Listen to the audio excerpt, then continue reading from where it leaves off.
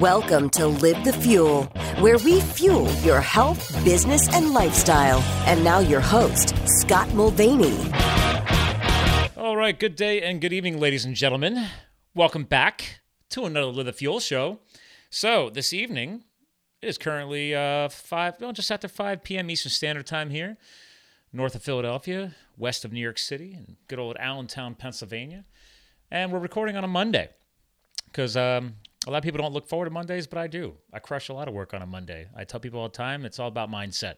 And we may dig in a little about mindset today, maybe even a little bit about personality. There's a little teaser for you because your personality does drive many things. And you'll find out why in a second, because my guest co-host connecting up with us today brings 20 years of unsuccessful cold call selling. That's right. I have years of sales and marketing background, and I know what it's like. And I tell people all the time, cold call selling is not just business. You do it in dating. You do it in romance. You do it in school. Maybe you did it to your parents when you lied and when you crashed the car into the side of the garage. Personal story.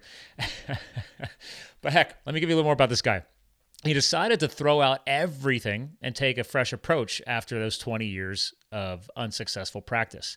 Now, he drew on his degree in philosophy, and he invented a groundbreaking approach to personal inquiry that revealed a person's life motivation. And you know, if you've listened to the show for a while, I care a lot about motivation and inspiration that drives us, but also the authentic design far beyond sales. So he's the CEO of Authentic Systems, educates on using practical and teachable methods and techniques based on European psychology. And you guys know that I'm a psych geek because I studied it. And he guides others in their life's choices regarding success or failure in their career, in relationships, and as I hinted, personal well-being. So without further ado, your new guest co-host today is John Voris, and he's the author of Discover the Power That Drives Your Personality: How 4 Virtues, 4 people, define your world. Love, justice, wisdom, power. We're going to dig into all that today. So John, welcome to the show, sir. Well, thank you for having me. It's very exciting. Yeah. So am I correct in clarifying, because I just got done recording 2 other podcasts this past weekend, and actually they were newbies, complete noobs, never been on a podcast before. You've actually been on a few others. So. Oh, sure. Yes. But I must say I have to do a little correction, unfortunately. What I did is I successfully cold called for 20 years. Oh, successfully, even better. Yes. Okay. So I don't know. Maybe a typo was sent your way. So well, you got a team behind you. So yeah. That makes it even more better then. Because actually, here's a funny thing, though. I actually like to play on the words because a lot of people understand that actually in cold calling and selling, there is unsuccess in the beginning. A lot of people, especially newbie salespeople, even myself at one time, they don't understand the power of follow-up. But to your point, getting to know people and trying to dig deep and find their inspiration or their motivation behind everything they do will get you closer in a shorter sales cycle or a shorter relationship building process, because I run sales for a friend of mine, a client who's also a friend of mine, and I train her people. And that's one thing I always drive people. I'm like, guys, like, your sales cycle is only as long as the relationship you decided to build. So what are your thoughts on that little tagline I just threw out there? Well, the type of cold calling I did was just literally door-to-door sales. I would sell, above all things, food. Oh, okay. Door-to-door. Food. Yes. See, that's more common nowadays. People get their food delivered to their house and everything else. But was that like one of those steak companies or? Very close. Yes. It's, I would knock on your door, introduce myself and say, have you ever seen one of our products? You'd say no. And I'd say, wait a minute. I give you a brochure and I go out into my car, and believe it or not, I'd bring you a ham. Oh. And I set the ham down on your table, and I would talk about what I have, and you'd read the brochure and make an order, and it comes next week. You walked in with a ham. Yes. Wow. Yes. Okay. That's in your face product presentation. Face. So, oh yeah. So no flip book, no brochures. No. Well, no, I had a brochure. Okay. I had just one sheet. Okay. No. prices. Yeah. I do like the one sheet thing. Simplicity sometimes better. There's Yeah. depending on the business you're in, people got the flip books. They've got nowadays they put the digital flip book. They have you swiping on an iPad and everything. And I'm like, let's just cut to the chase. Like, what do you got? Right. You know, like what are we gonna do? I got it. So what I did though is when I was at Berkeley and I needed a part-time job, and I tried door-to-door cold call sales and failed 7 times in a row. First 4 times I was fired. The next 3 times I quit because I wouldn't go through the humiliation. So I thought I was done with sales altogether. But then I did notice that in the area of communication, very little is taught. My degree was in philosophy, and I focused on language. I noticed that in the topic of language is so huge. The books that are written would fill a modest bookstore. So you get an idea of in sales training how little is really taught in communication. But anyway, everyone else around me benefited. I want to make that very clear. These workshops, seminars do work. I slipped through the cracks. Okay. So I left it, and I graduated and bought a delicatessen. And then when I sold it, one of my suppliers came to me and said, "Would you like to sell for me?" And I said, "Well, fine, but we were going to do wholesale." Yeah. When you do wholesale, you got everything fixed. You grocery stores, delicatessens. You've got now you're talking my game. Buyers. Yeah. Yeah. I totally get that, because my biggest client, she's a HVAC, heating and air conditioning industry representation firm. So manufacturers, instead of hiring their own salespeople, they will outsource to sales rep firms who control a territory. So she has the whole Northeast here, U.S. And yeah, the primary meetings, I sit down on her behalf with CEIOs of very large distribution wholesale companies and help her company, basically close deals for her clients, which are big multi-million-dollar manufacturers. So yeah, and they need each other. So when you're cold calling door to door to just residents, people, it's a different story. You've got to create the need, the money, and everything else. So I decided I'll go ahead and work for him because I'd already bought his product line. But then when my deli was in escrow, he filed bankruptcy. Oh, that's not good. And I hadn't looked for another job. And he said, "Don't worry about it, John. We're going to start the way the business began 50 years ago with door-to-door cold call sales." All right. So now I'm facing 7 attempts, 7 failures. Did you cringe? Now I was like, did you cringe when he said that? Oh, that was terrifying. I mean, I had now I have a wife and child to support, and I am and she didn't work, and I'm faced with 7 years, 7 attempts at failure. Wow. So what I did is I decided I'm going to start this all over again because it didn't work for me, and I went straight to the philosophy of language. Okay. And I learned what symbolism means and how symbolism works. And you see, everything in your space, in your office, represents a prior decision. Not an imaginary idea, not something you wish, but something that in fact occurred. Everything behind you in your office is tethered to your identity. Absolutely. I agree. If it's tethered to your identity, why not read the objects and find out who you are? I mean, perfect example. I mean, people listening to this, we are recording video because we always, post this on Facebook and LinkedIn, and actually Facebook, LinkedIn, YouTube. But one of the things behind me, that frame is my family name from Ireland. So the entire history of my family lineage, which stems back to Northern Ireland. And the other one is my degree, marketing and psychology. And then in the middle is actually the logo of this show because one of my fans made that out of wood. So it was a very nice gift from a fan and listener. So, but normally in America, when you think about symbols, you do look at that as a symbol. Sometimes it's a logo, it's a football team logo, baseball, etc. So that's kind of when I ask people to describe symbols, that's what they'll tell me. They run about 20 ideas and they kind of slow down. But now look from a European perspective, everything with a name is a symbol. Okay. Which means your carpet's a symbol, your door's a symbol, your blinds are a symbol. The color of your walls is symbolized. Your blinds are a symbol? Oh, absolutely. Everything around you symbolizes who you are together. Okay. Together. Now, keep that in mind. Together. Yeah. So they're bundling all of this. Okay. Yes. Okay. Yeah. So I couldn't look at your blinds and say, I know who you are. Okay. So I take it all in together. So there is similarities. And so this is how I read people for 20 years. Then what I would do is I would read the objects behind you and language what I'm selling toward what I'm seeing. Okay. So what would happen is I would become a symbol that conforms to you. My object I'm selling would conform to you, and that would generate a need that you would want it. So my sales was 12 to 14 out of 20. Cold call, Good door ratio. to door, say, yeah, very, very high. But I do teach that. But then moving forward, what I wanted to do is I wanted to get some idea of if there's some archetypes that I could use to make it simpler to teach people. And so through the studies of anthropology, I discovered there are 4 themes that run throughout shamanic descriptions of human themes. And they're usually a warrior, teacher, visionary, and they're consistent. That's what's important.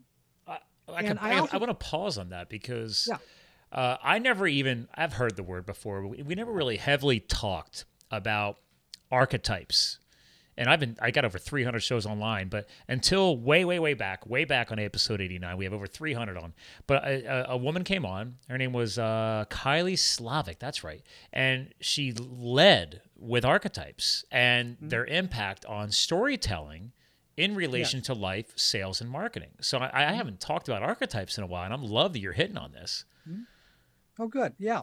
So when I say the word cat, you have an image, an idea, and that idea in a sense is an archetype. Then you have the specific cat. That's the difference. Okay. And so we don't mix cats and dogs together, right?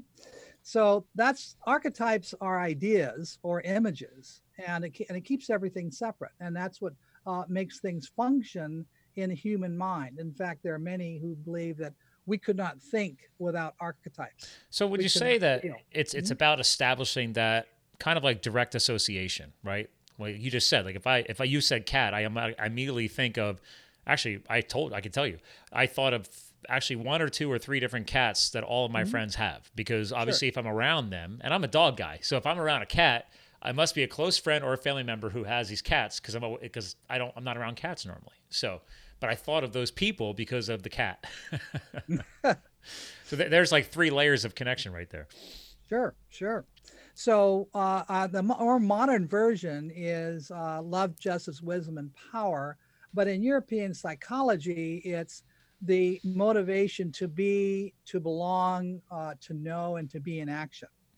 They all correspond. So I felt I had something. So what I did is I took that information and wove them together with what I discovered in generating archetypal patterns and found they worked. So now I teach people about their theme, which is going to be either love, justice, wisdom, or power. But now love covers a huge area from caring to love, from relationship to justice, from curiosity to knowing. Oh, there's friendships, family, direct friend, close friends, not so friends. It's funny you're bringing all this up because since you studied psychology, I minored in it. But one thing that always stuck with me, and it's come up throughout the show, and I want to see how you connect on this, is I remember studying, and it always stuck with me, about life balance. And they discussed that in psychology, depending on what school of psychology you study, right? I never really dug into the European, so I'm super excited about this today.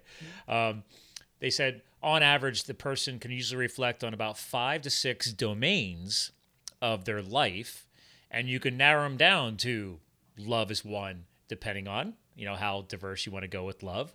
You have the wisdom or the thought process because, your education, for example, like when if you go to the university right there, you have your career and your profession, and then there's friendships, and then there's a few other domains. But the point is, the one thing that stuck with me was it's very hard for people to balance all of those domains and keep them all at the same level or at a top peak performance. Throughout life, you're going to have some drop below that 0 axis, right? And then come flying back up again. Like when you're in school, obviously school is important. when you're building your career, obviously your career is important. And the whole point of the thing that stuck with me was realize this, be aware of this, and it's okay if some of these drop down, but be aware, because that's why a lot of people are led into, divorce and relationship issues or career issues, because they start letting the other domains rise up and they forget to try and keep them balanced. I don't know. What are your thoughts around all that? Because obviously you're narrowing it down to 4 and then getting people to 1. And I came from a world of like trying to focus on those 5 to 6 and always keep aware of them. Well, I understand. That's a very typical American version. Aha. Okay. Very important American version. So when I woke up this morning, first thing, you go through your normal routine, but it's a routine that right? And I was thinking about, I have a podcast today, so I'm going to be in relationship with someone. Mm-hmm. Okay. I want to be able to be prepared a little bit, back to knowing. Okay. And I want to make sure that I deliver something that's actionable, that that help change people. And out of that, I get a sense of well-being. Like personal well-being. Yes. Okay. So in our daily life, your daily life, mine and every listener, you cannot escape love, justice, wisdom, and power walking to the store. Okay? Brushing your teeth, you can't do it. Meaning that they're all always present, or that you're going to hit on one of them? You're going to have a dominant one. Okay. So if you're a justice person, you're going to always look at love from a sense of duality. Wisdom is a sense of duality, and power is a sense of duality. But you're really going to be hyper focused on what's fair, just in the world, back to that duality relationship. That's what you're going to focus. This is what I discover is everyone has that dominant theme that runs their whole life. Interesting. So, so another way of looking at it is you go to the faucet and the water comes out and it's dark. So, this is not healthy. That's your love. Then you say there's something wrong. That's your justice. Somebody must know what's going on. There's your wisdom. I'm going to make a call, which is your power. Okay. You can't escape it. Those 4 is with you all the time. Everything else is a process or a tool. This sounds powerful because obviously I geek out about psychology because I studied it. So, and obviously running a podcast, like I've had psychiatrists, psychologists, counselors, you name it, on this show. And I've even dabbled in other forms. For example, I'm sure you're familiar with the 5 love languages and the power of figuring that part out of your life so you know how you communicate and your significant other. So there's so many different, and I'll be intrigued to see how you want to word it, but the domains of psychology, like you just, like today you're establishing American versus European, which is super cool. Yeah. But you literally get people narrowed down to figure out one of those 4. So you're going from 4 down to 1. And that's usually going to carry consistently throughout the life? Absolutely. Wow. And so the other I discovered through European studies, the human mind only has one need. And that is the perpetual need to express your authentic identity. And we do it through objects, people, and events. Okay. And that's absolute. That's universal. You can use that 500 BC, 500 AD. You can use it in the Brazilian rainforest. It doesn't matter. Doesn't matter what culture, what century. That's why I love it so much. It's absolute and universal. All right. I'm having fun now. You cannot escape it. I'm having fun now. Now since I know that, okay, I'm back to, I would look at the things in your room and put them together and say, I have an idea of what theme this person is. The next thing I do is I start asking you questions. And in those questions, you're going to put ideas together in a thematic way that will designate love, justice, wisdom, or power for me. And therefore, I would have the language to respond to you, whereby I would also become a member of your symbology. Wow. So when you started really digging into all of this, was this during obviously those 20 years of building up that new sales career, or is this is after all that? Like, because this is your newest book, right? Right. Yeah, that's the newest actually and the only. Oh, okay. I'm going to screen because share I've for been, that too. So here's yeah, your site, ladies and gentlemen, johnvoris.com. Book is right on the homepage. There we go. So I like to do some screen sharing to share all people's sure, sites, appreciate it. add Yeah. some visual, aesthetics. So, but I mean, this is basically your life's work then, like Yes. all your knowledge in one book. I love it. Well, yeah, it is. It's the end result because I wanted to make it so I could teach others. Hmm. Because the way it really began is from epistemology, axiology, praxeology, forensics. So you see, people don't want to know that for sure. Now So you're what I getting do, deep. yeah, I read the books others don't need to read. That's the other. Well, I mean, for aspect. the listeners, he's got two giant stacks like pillars behind his head. So, and whereas I got the shelf behind me too. But I mean, yes, you could definitely tell you've done some research. Oh yes. Well, on that note, my room is full of over 4,000 books right now. Oh, is that all? Okay. Yeah, that's it. And I have downstairs as a basement. I have another 2,000, and I have two sheds that are 12 by 24 filled with books. So you've held on to every book. You've never gotten rid of them. I don't think I ever did. John, I'm always thinking about that. This is slightly off topic, but it's on point. It's like, I have given away a couple of books. I've had authors on like yourself, and sometimes the assistant passed in the wind with the publisher, and next thing you know, they might send me two. So if I end up getting two, then I always hand one off. I'd rather, if there's listeners in my audience and I can pass on some knowledge and they don't have to pay a couple of bucks, great, here you guys go. Like, because I want them to learn, right? So, but I've always thought about them like, my bookcase is always filling up. I have to unload it and bring in new books that arrive. And I was like, what if I just start giving them out there? Or I end up like you and I have like 4,000 to 6,000 books on hand or whatever the total is. So, well, see, I do the research. That's all I do. In other words, I've created probably a dozen workshops and seminars. Wow. And more than that. I mean, it's really quite a bit. And your other question, your beginning question was, does the book represent all of the 20 years? Sure. The book represents really the last aspect of all that I learned. I began with reading objects. That's how I began.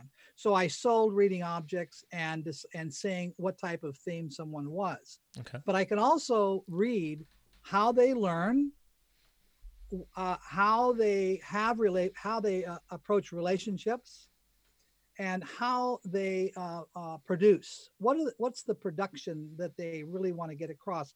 What I mean by that is some people are after abstract or physical results. Okay. And the two makes a big difference because if you're married and one's physical and one's abstract, they have a communication issue. Definitely.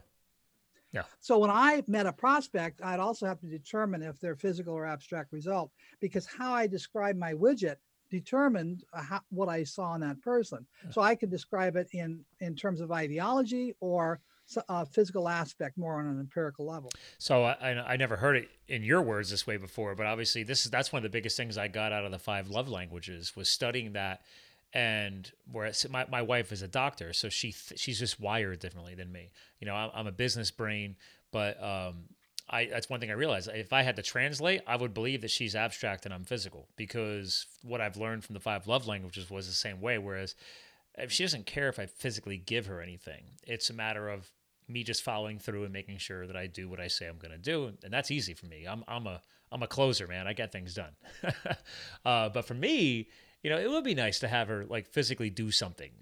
I actually cook more than she does, but it'd be nice if I came home and like had a meal waiting for me. I was like, oh, look at that. That's nice. Very good. Yes. So what I do when I do an assessment, which is well, I've been doing assessments now since 2013. It's like a personality profile test on steroids. Yeah. So when I do that in that 2 hours, one of the aspects I discover is whether they're physical or abstract. And to resonate with what you just said, I'm physical, I'm abstract, and my wife's physical. Gotcha. So she will go and get my cleaning physical and bring it home. And that's how she shows affection. I'll call up and say, would you like to go out to dinner tonight? I'm creating an abstract atmosphere. And so that's how we communicate. But then when I go home, she says, you don't do anything, right? And I say, you never invite me out to dinner, right? It's classic. And it is classic. But then once you get what you're really after is a physical and abstract result, then I know now that I consciously do things to satisfy that side of her. And she consciously picks up the phone and says, let's go out to dinner, to offset what she really doesn't want to do and what I really don't want to do. It's not my nature to do these things, but we just do it so we can complement each other. Well, and I think what you're pointing out is kind of what I already said, which is I think a lot of us don't take the time to get those extra details. I mean, I personally, as you and I are recording this right now, I'm not even married a year yet.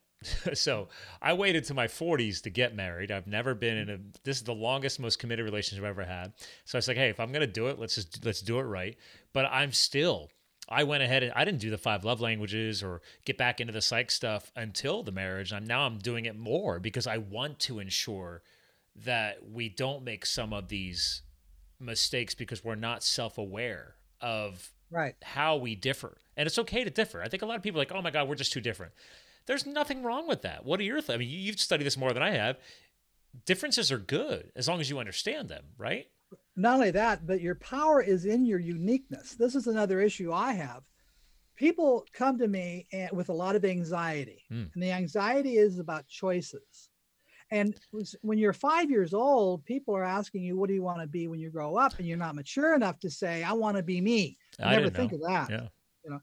And so your dad was an accountant, maybe you should get into accountancy. And your mother was a nurse, maybe you should be a nurse. And so you start thinking in that direction because you don't know any better. And then you have teachers telling you the same thing, and your friends are doing the same thing.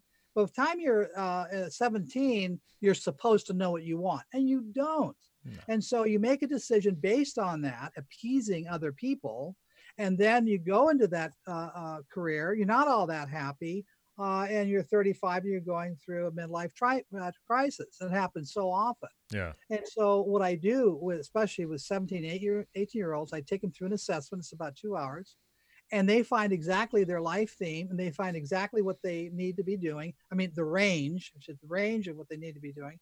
And the life changes for them. They don't make the mistakes that other people make. Do you find... And it really does stop that.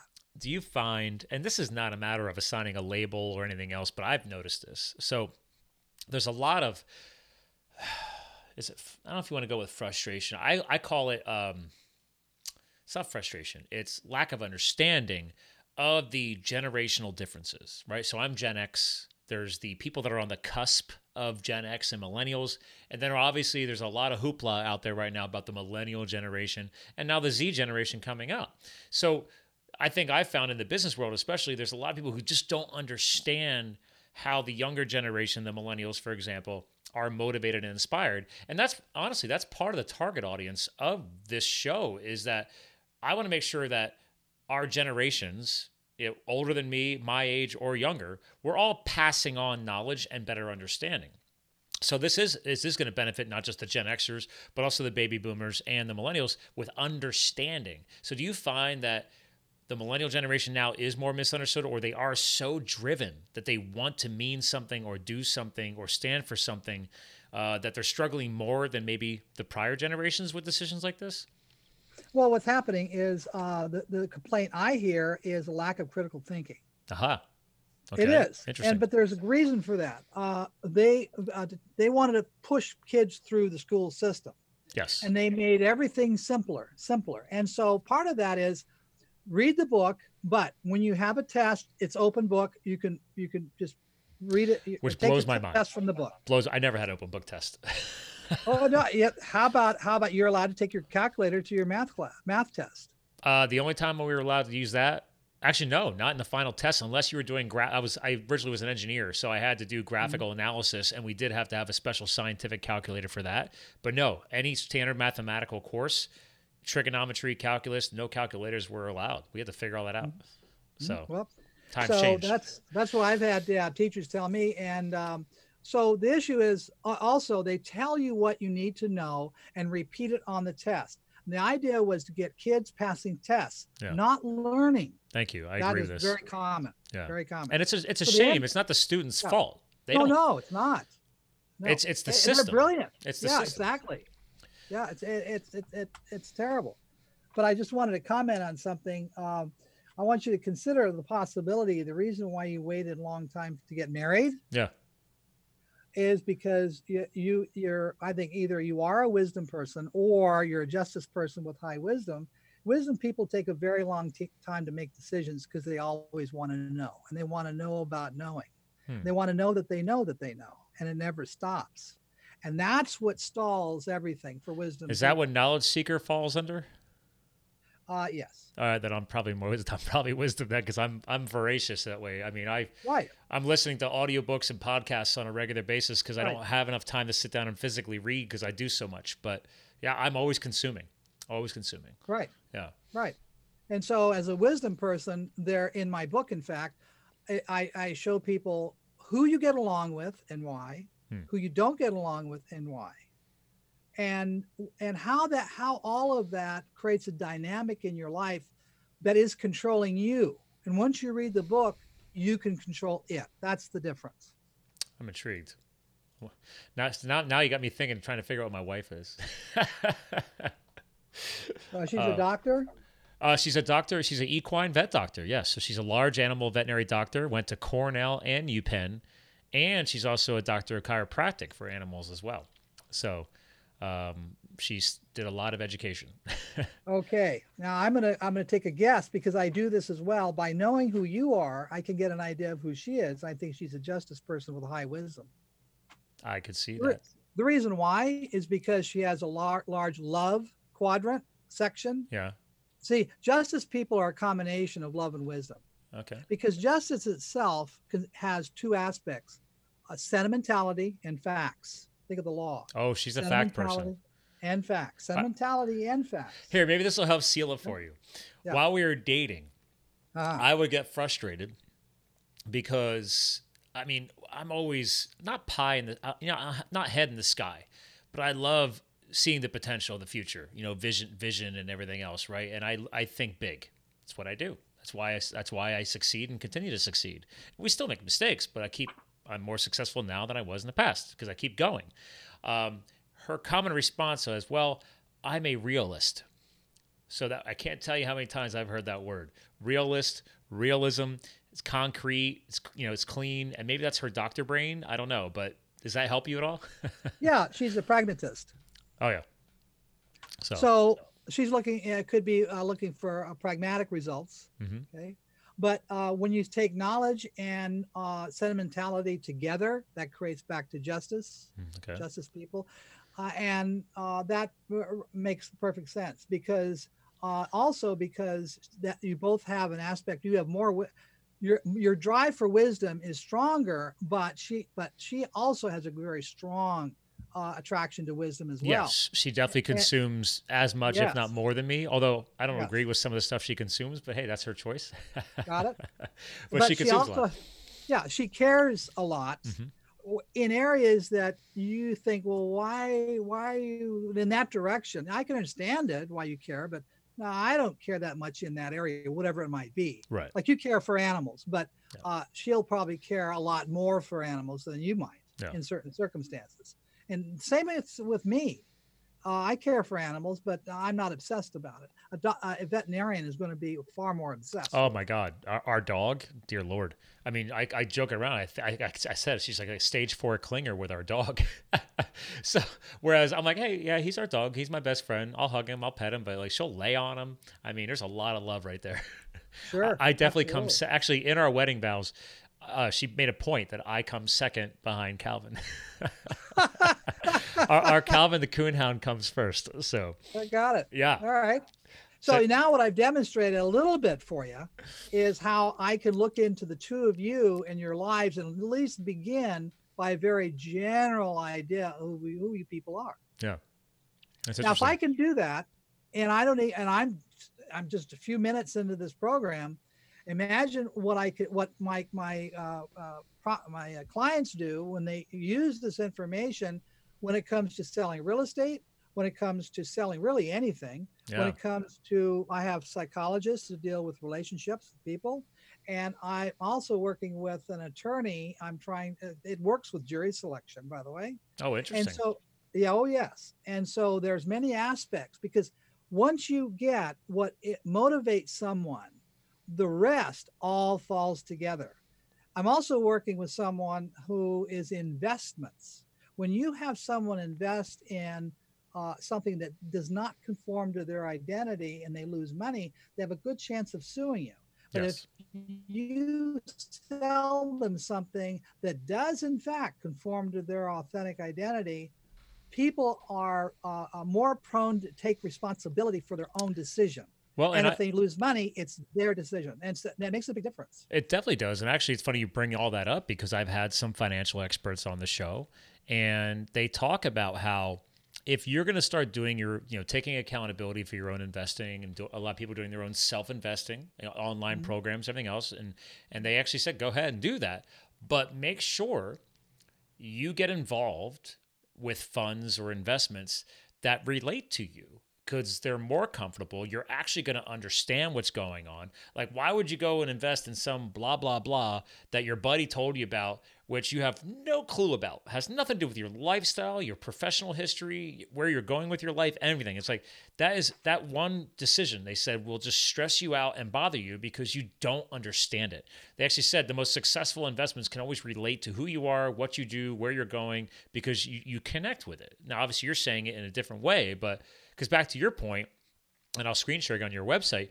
for motivating results, it's literally comes down to, is it physical or is it abstract, as you said, right? Yep. Yeah. And as far as the investments, Yeah. what I discovered is the love people do best with bonds. Your wisdom people do best with stocks. Power people are into real estate, and justice people are into commodities. And that's where they'll do the best. That is hilarious because I'm stocks, my wife's bonds. So it totally tiles There back to you what you go. just said. Like, I'm more There you wisdom. go. See how this works? It's an amazing thing. But I made this discovery by reading autobiographies from very wealthy people in bonds, stocks, commodities, and real estate. That is wild. And that's how I came up with that. And That it is works. amazing. I say jokingly, oh, that's crazy, but in a positive way. Like, that's crazy how accurate that can really connect over. Right. So Mm-hmm. now something else on your site, and I know we're going to be coming close to the end of our time because I want to make sure I got this on here because I do have another show right behind yours, is I was still on your authentic identity assessment where you outline everything you do. And I like this section here in the middle where you reference a life theme, how people have an authentic self, a synthetic self, and then you hint on rejuvenation or rejuvenator. Can you explain a little more about that component? Sure. If are there skis behind you? Oh, yeah. Okay. We're huge skiers. Yes. Okay. So that makes sense. Okay. And the reason why it does, because you're a wisdom person. Okay. Yeah. So in order to rejuvenate, you have to get away from having the need to know. You have to engage in what I call the chaos and the unknown for at least a little while. Oh, I'm an adrenaline junkie. I will do. Yes. I jump out of planes. I was a ski race coach for 11 years. We just got back from Vail, Colorado 2 weeks ago, and we're leaving for Utah in the next 2 weeks skiing. Yes. Okay. So a wisdom person has to escape knowing and having to know. And the way they do that is they engage in their brand of chaos and the unknown. So I know that section of who you are is present. Oh, this is so accurate. So the next is the authentic, means that's the essence of who you are. The synthetic is the synthesis of what you've learned. And that's another identity. In fact, some call it you're learning from dialogism. From the cultural dialogue, you have another persona that's out there, and that's your personality, by the way. The personality is how you express yourself. How. Okay. Authenticity is the why. So you have the cause and the effect. Okay. Okay. So when it comes to the personality, it's you'll notice that you have similarities with one of your parents. Okay. And you'll notice that the personality is the similarity. Could be very, very different people, essentially. But on the other hand, your behavioralism can be very similar between the two of them. So the idea is this: we might live in a physical world of objects, but we live and die for the invisible world of ideas, abstract ideas. That's what drives us. And that's what the Europeans study. Science in this country, America, they're focused on experimentation, empirical evidence, et cetera, and compiling data. Europe is about what does it mean to be human? Do you find that's because of their history? Obviously, yes. Culturally, they go back way further. Our modern, the United States of America came much later. So yes, yeah. Well, so we were about inventions, and it was just the time, era of the world, you might say. We came into the Industrial Revolution. Of course, that was in Europe as well, but we really focused on entrepreneurship. And the Europeans, for quite a while, couldn't because of the king situation and religion, et cetera. So that had to do a lot with it.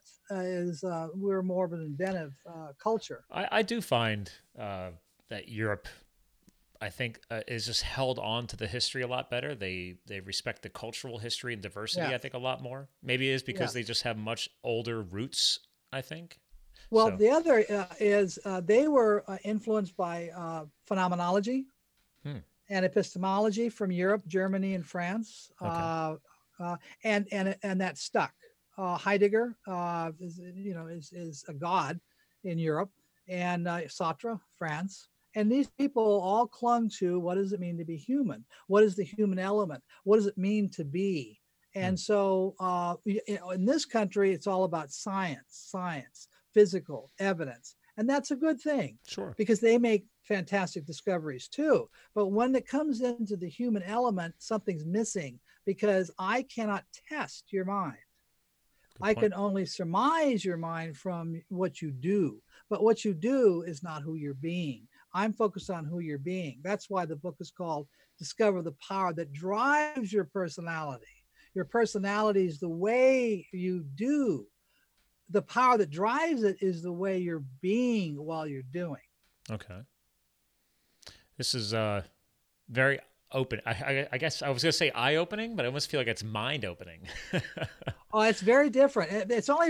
Mainly it's different because there's a couple of reasons. One, it comes from Europe. And so, people in this country believe that their marketplace holds all what's available. And it's not true. Great deal is not in this country. And so when you go through seminars and workshops and they don't work for you, consider the possibility that there's another way of learning that's not available in this country. And that's an absolute fact. That's a fact. And I'm proof of it. I never was able to sell using what's in this country. But others are. I want to make very clear. There are great people out here teaching, and they do have absolute results. But everyone's different. Right. All my clients are people who took personality profile tests, they took workshops, and it just didn't work for them. Yeah. And I get them on a different track. That's what I'm doing. So the reason why this is so different is because it is from Europe, and this started off from a scientific perspective, meaning every new prospect was an experiment. And I did that for 20 years. Wow.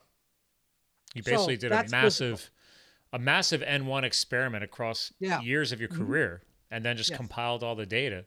And once you did it enough times, it's no longer an N1 experiment. Yes. And then I was able to put it under was theory, but this is not theory for me any longer. The Love, Justice, Wisdom, and Power is not theory. I've been able to link the empirical fact with the theoretical. And I did that through 20 years of experience. And so now I'm able to give people answers that before they weren't able to find. And the other issue I want to say is that it may be said that, I think, therefore I am, like Rene Descartes, right? I think, therefore I am. But I am not where I think. Well said. Where you think is beneath that. And that is what I open up for people. So you're helping people dig deeper. They need to unlock that next level that they haven't found. Yeah. And it's very simple to do just by asking things like, you describe the last time you were upset. They'll give me an answer. Well, describe the last time you were happy. They'll give me an answer. And since they only have one need, which is to express their authentic identity, it doesn't matter what makes you angry, what makes you happy are tethered to who you are. And by asking those two questions, I could find it. That's pretty eye-opening. I have to go back to eye-opening. I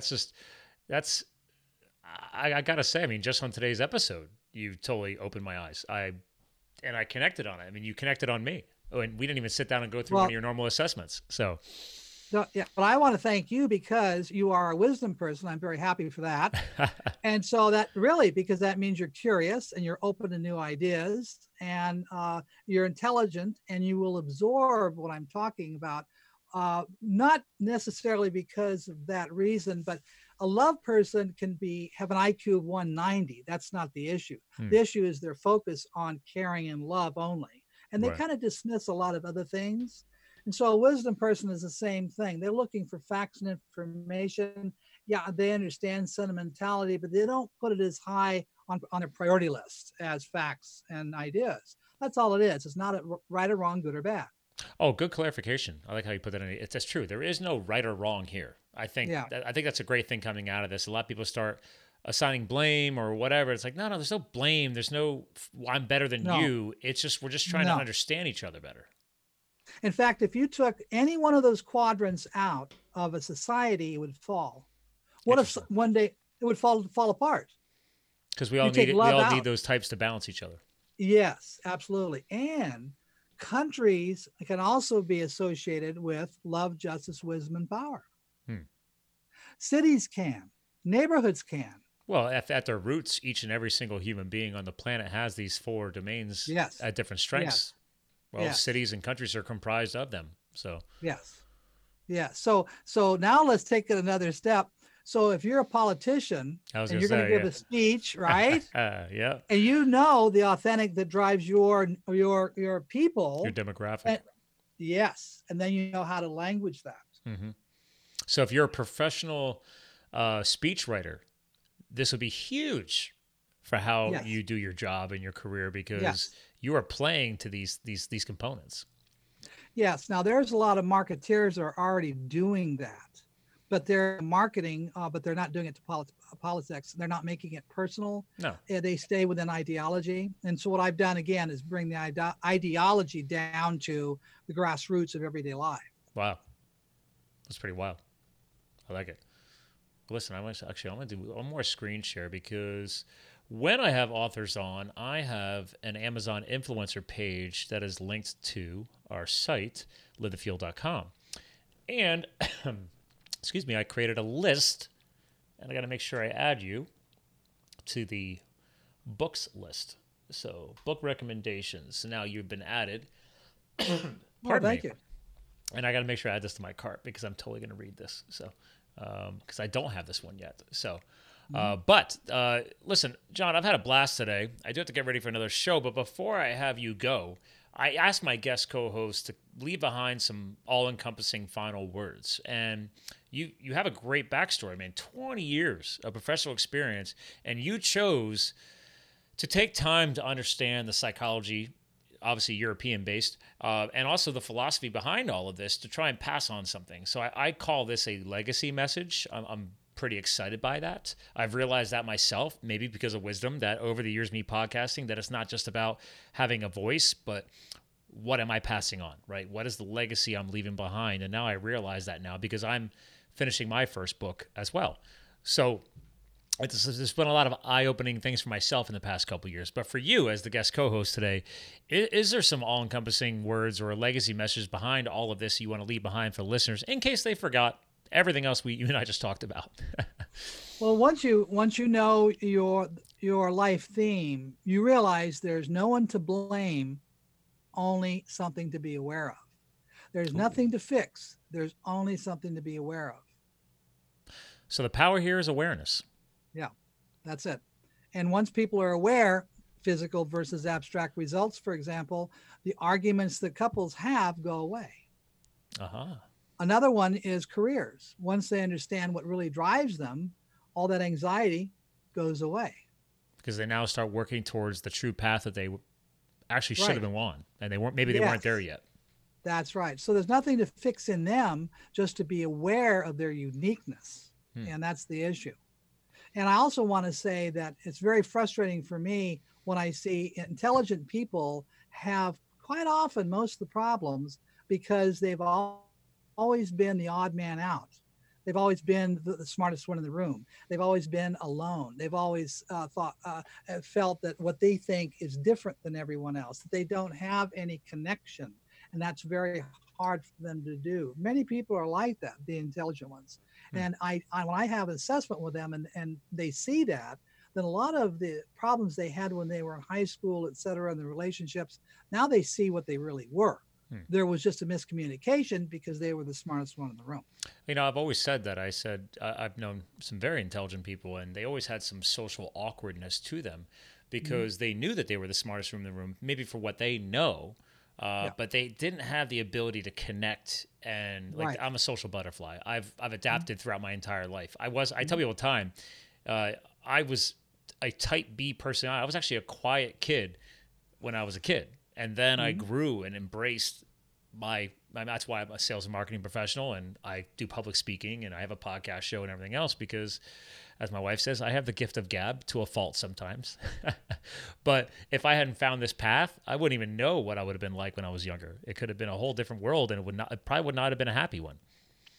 I want you to think to yourself the possibility that you're a holistic thinker.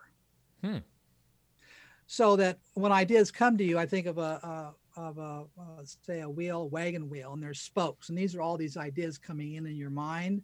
And so you're in the center and you're grabbing all this, and sometimes you get overwhelmed because there is so much. And that's the distinction between you and your wife as well, because she's linear. And so you come up with all these ideas, but this energizes your creativity. But also it establishes why you've had so many careers. Well, and it's funny, you call it a holistic? Yeah. So I took an assessment years ago, and they said I was a spatial thinker. Like they said, picture a cloud of ideas. You could take it and break it all apart and see everything, and then apply a process and then funnel it down. So they said I was a spatial thinker. So is that on the same path? Yeah, same thing. Yeah. Okay. Good. Yeah. And then, yes, I would totally agree with you. But I don't have to give you a test to do that. You see, I could talk to you in a matter of minutes and get that. Yeah. But again, to your point, imagine once you get it through a full assessment process, do a deep dive, you could really get a lot of content out of that. So, it's pretty cool. Well, listen, John, hang tight. I want to probably go by off the air. Ladies and gentlemen, you might have learned a little bit more about me, your host today. Again, we don't edit anything. We don't script anything. This was all just off the cuff because John was that good of a guest co-host, and he was that good at getting to know me. Imagine what he could do to get to know you. So again, check him out, ladies and gentlemen. We'll have everything linked on livethefuel.com. Again, his site is John, John Voris, VORIS.com. If you do use my influencer page on Amazon, linked at livethefuel.com, click on it. It'll take you right to the book recommendations, and you'll see the book. I just added it. So, ladies and gentlemen, whether it's love, whether it's justice, whether it's wisdom, whether it's power, check out the book, Discover the Power That Drives Your Personality. We're here to fuel your health, your business, and your lifestyle. John helped us do that today. So thanks for tuning in. And remember, you too can live the fuel. And we'll talk to you guys again soon. Thank you for subscribing to Live the Fuel. Stay connected on Facebook, Twitter, and Instagram at Live the Fuel. And remember, you too can live the fuel. So please visit us at livethefuel.com.